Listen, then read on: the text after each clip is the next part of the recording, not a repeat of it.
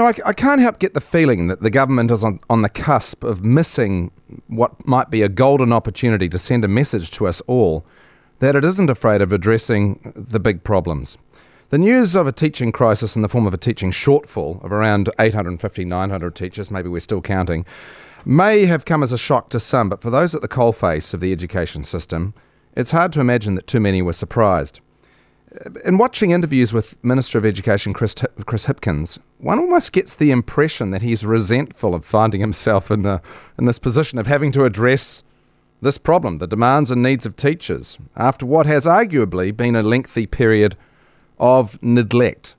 But that is this government's lot, and they have to deal with it. Yes, perhaps he's got a point in putting the blame on previous governments, or government, should I say. The crisis certainly hasn't happened overnight, but one thing for certain, the problem is here and it's not going to go away. We could all spend a lot of time debating and discussing how we got here. But what is the problem? It's simply this. Teachers, over a period of time, have become overworked and underpaid.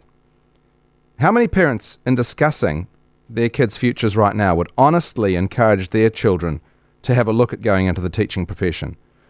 For years, it seems that teachers have seen their working conditions diminish to the extent that it's hard to see why anyone would be enticed into that profession unless they had the prospect or the backup of some other financial means of support.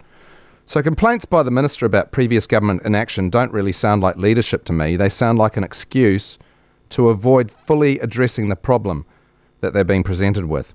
It doesn't fill me with confidence that they're prepared to take a position which might demonstrate some real leadership at a time when it's required.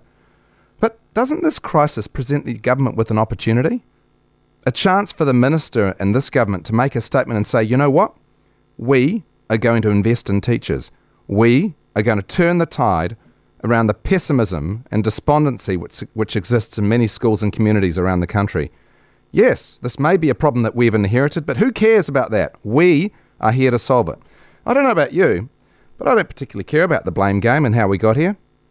What I think would inspire people now from this government would be talk of a solution. I want to see a message sent out saying that teachers are valued. Over the course of Talkback, you hear from people who will often challenge any point of view and say, what has this government done? What's the last government done? And it's always difficult to point to any huge moment in a government's policies. Of course, you can think of Rogernomics and things like that, but let's move on from that. But I think basically this is an opportunity to stop pussyfooting around. Let's deal with this issue and stop tinkering around with whether you give them $1,000 more or this or that here and there. Deal with it, pay them more, make a commitment, and send a loud and clear signal that teachers are valued and get this problem back on track. Not just a short-term solution, but a long-term solution.